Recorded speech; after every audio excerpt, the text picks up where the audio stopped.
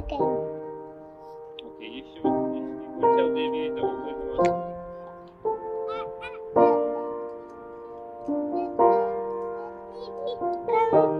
Could I play the monster game?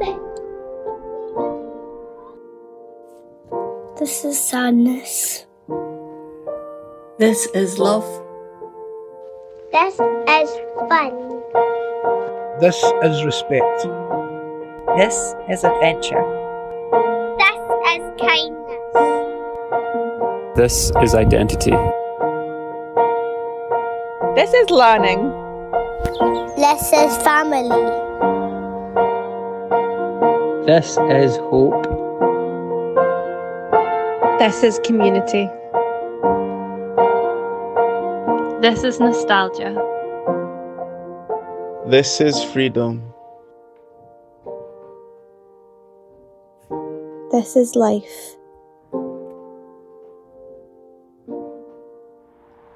What do you want to do? The monster game.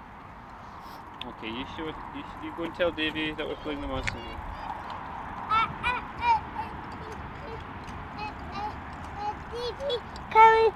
Could I play the monster game?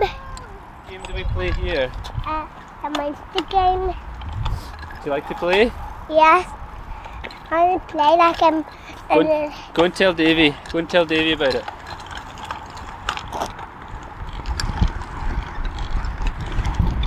Yay! It's the monster game! Yay! It's like that monster. 2, 3, 4, 5, 6, 7, 8, 9, 10. Coming.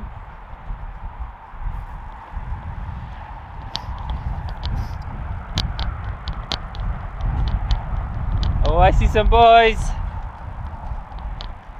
I see some boys.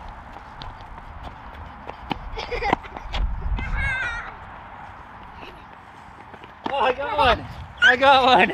I got one. He's going to jail.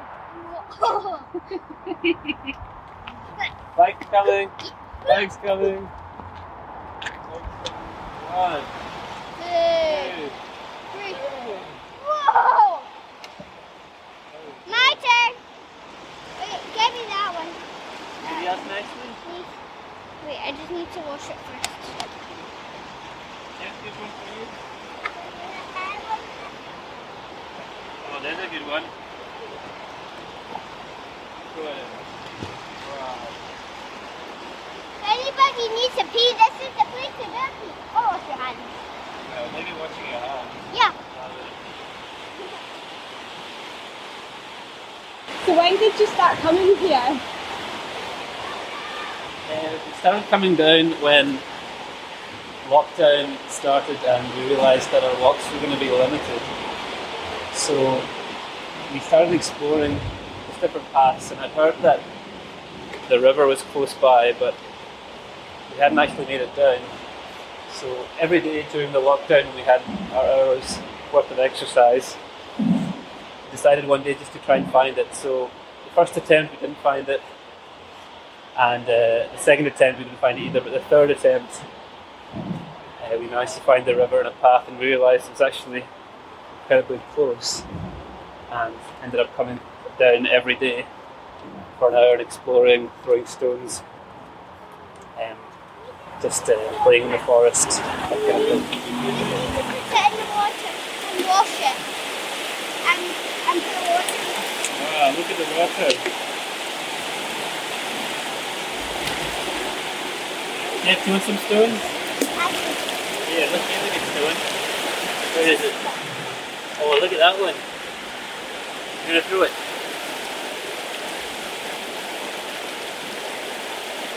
Oh, splash. There's another one.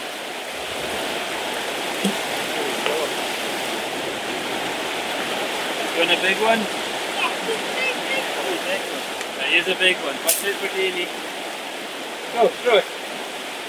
Yay!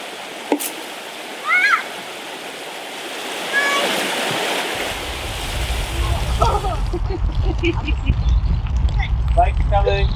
Bike's coming.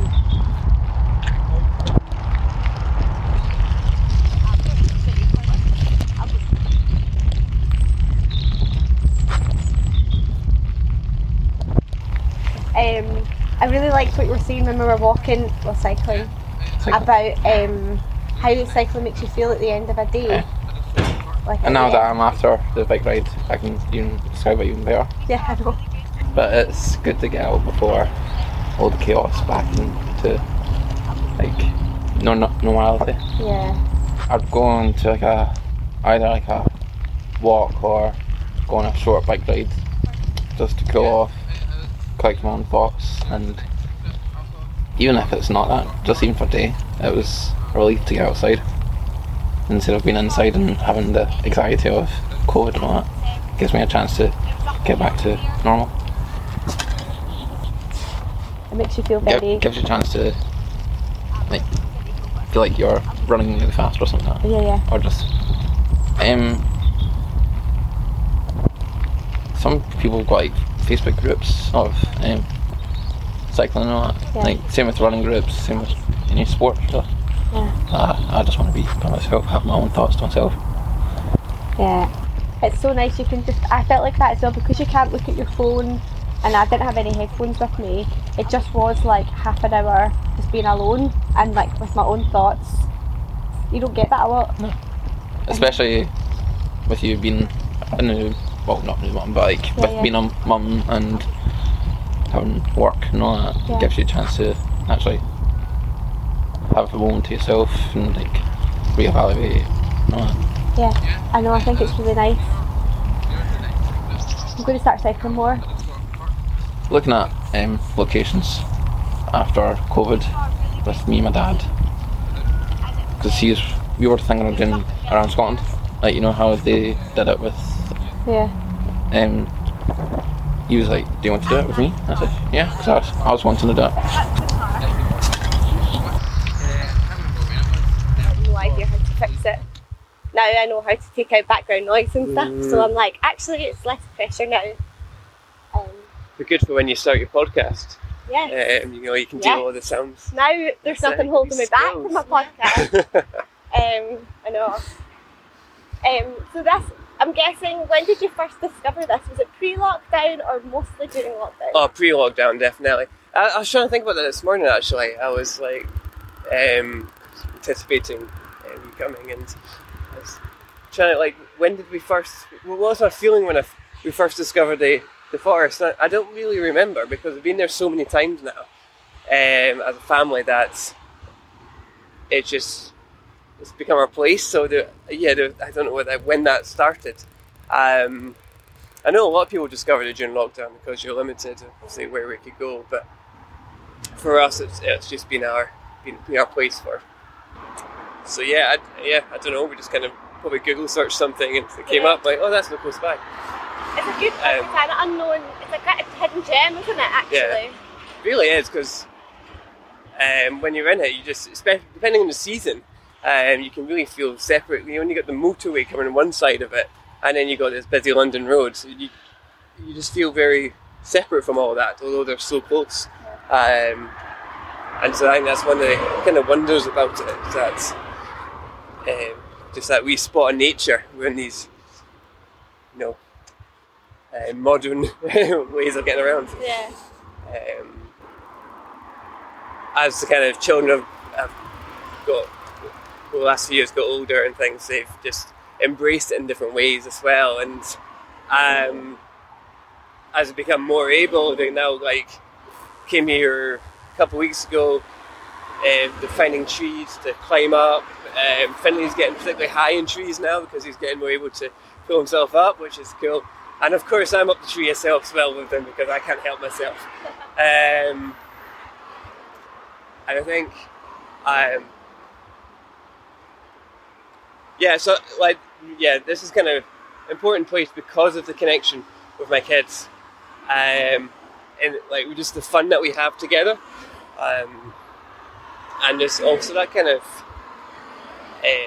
the awe and wonder. I think is something about it, being in nature, being amongst the trees and hearing the birds and that sort of thing. So it's a nice kind of mindful place to come, because you have to be very engaged with them or you will lose them in the woods. Yeah, that's funny. Yeah, it's, you know, because there's a little path. So I had the buggy, so I had to stay to the main path. But this path here, it's what Finlay and Michael just went straight down. I had to take the main path, and they're going straight down this way. So what I'm doing, it was springtime, so I could see a bit more than we can see today. But I just almost just seeing these flashes of whatever colour t-shirt they were in that day. But just seeing them flash around in the trees, like right, they're together. And there they are now, looking around there. Right, I'll meet them right over there, watching them where they are. But it's like, it seems like a safe space, but I can see where they are. But they've also got a bit of independence as they kind of venture together. And then they come back reporting that, like Finlay was like, I was looking after Micah, you got stuck at this wee bit, but it was there, and it's just that wee camaraderie between the two of them, which is lovely. Yeah. To see. But yeah, that's interesting you say that kind of mindfulness aspect, and the whole idea of kind of forest bathing, and it's a Japanese word for that, but I can't remember what it is. But yeah, there's something about that, isn't there? As you come in and kind of see the trees, hear the birds. It's just a place that I can kind of just breathe deeply, I guess, at peace. Have you been known to hug a tree while you're walking around? It's more just maybe climb and hug the tree. Hugging through necessity. Yeah, hugging through necessity. That's like clinging on. Or I've had a hammock here as well, so that was hugging the tree while I was in the hammock. I think also what I love seeing this place is the different seasons and how they kind of like bring different parts out of this place. So like in the summer just now, it's very green and you can't really see very far, but it's just very lush of life. And then you get the conkers and things appearing in autumn. You get to enjoy them, and then leaves changing colour, and then in winter you've got the sometimes had the snow around. We've been trekking around in the snow here, and in spring you just get to see the signs of new life coming through, which again it just brings that that wonder again that I mentioned earlier to this place. Yeah, so you like to say that kind of let it go wild a little bit, and I think we miss that a lot as a society. We can isolate ourselves from the wild in a sense, and like I love Tollcross Park, but it is very like this designed in a certain way, and it's manicured in a certain way, and it's a great space. But also there's something about here about just you've got weeds coming up everywhere, or it's just random plants coming everywhere, and I think something about that is just really important for me, and people have built little shelves, people have chosen to build their little dens or put up what's a new one? Fairy door, paper fairy doors or other fairy doors. So I really like that. So I think. Yeah. It's like their wildness kind of allows people that freedom, like they're not going to ruin it. They're not going to break it, so like they can make their own interventions in nature, and they're not feeling like they own these trees and dirt and sticks, Yeah, but it's good to have these wild spaces. It is a special place, we were talking about the other day what aspects of East End we really like, where we live, where we really like, and this is always kind of top of the list in terms of that. And obviously there's Tollcross Park, and there's so many other good places around, but just having just easy place we can walk to and have fun as a family, it's vital, I think, for our health as a family unit.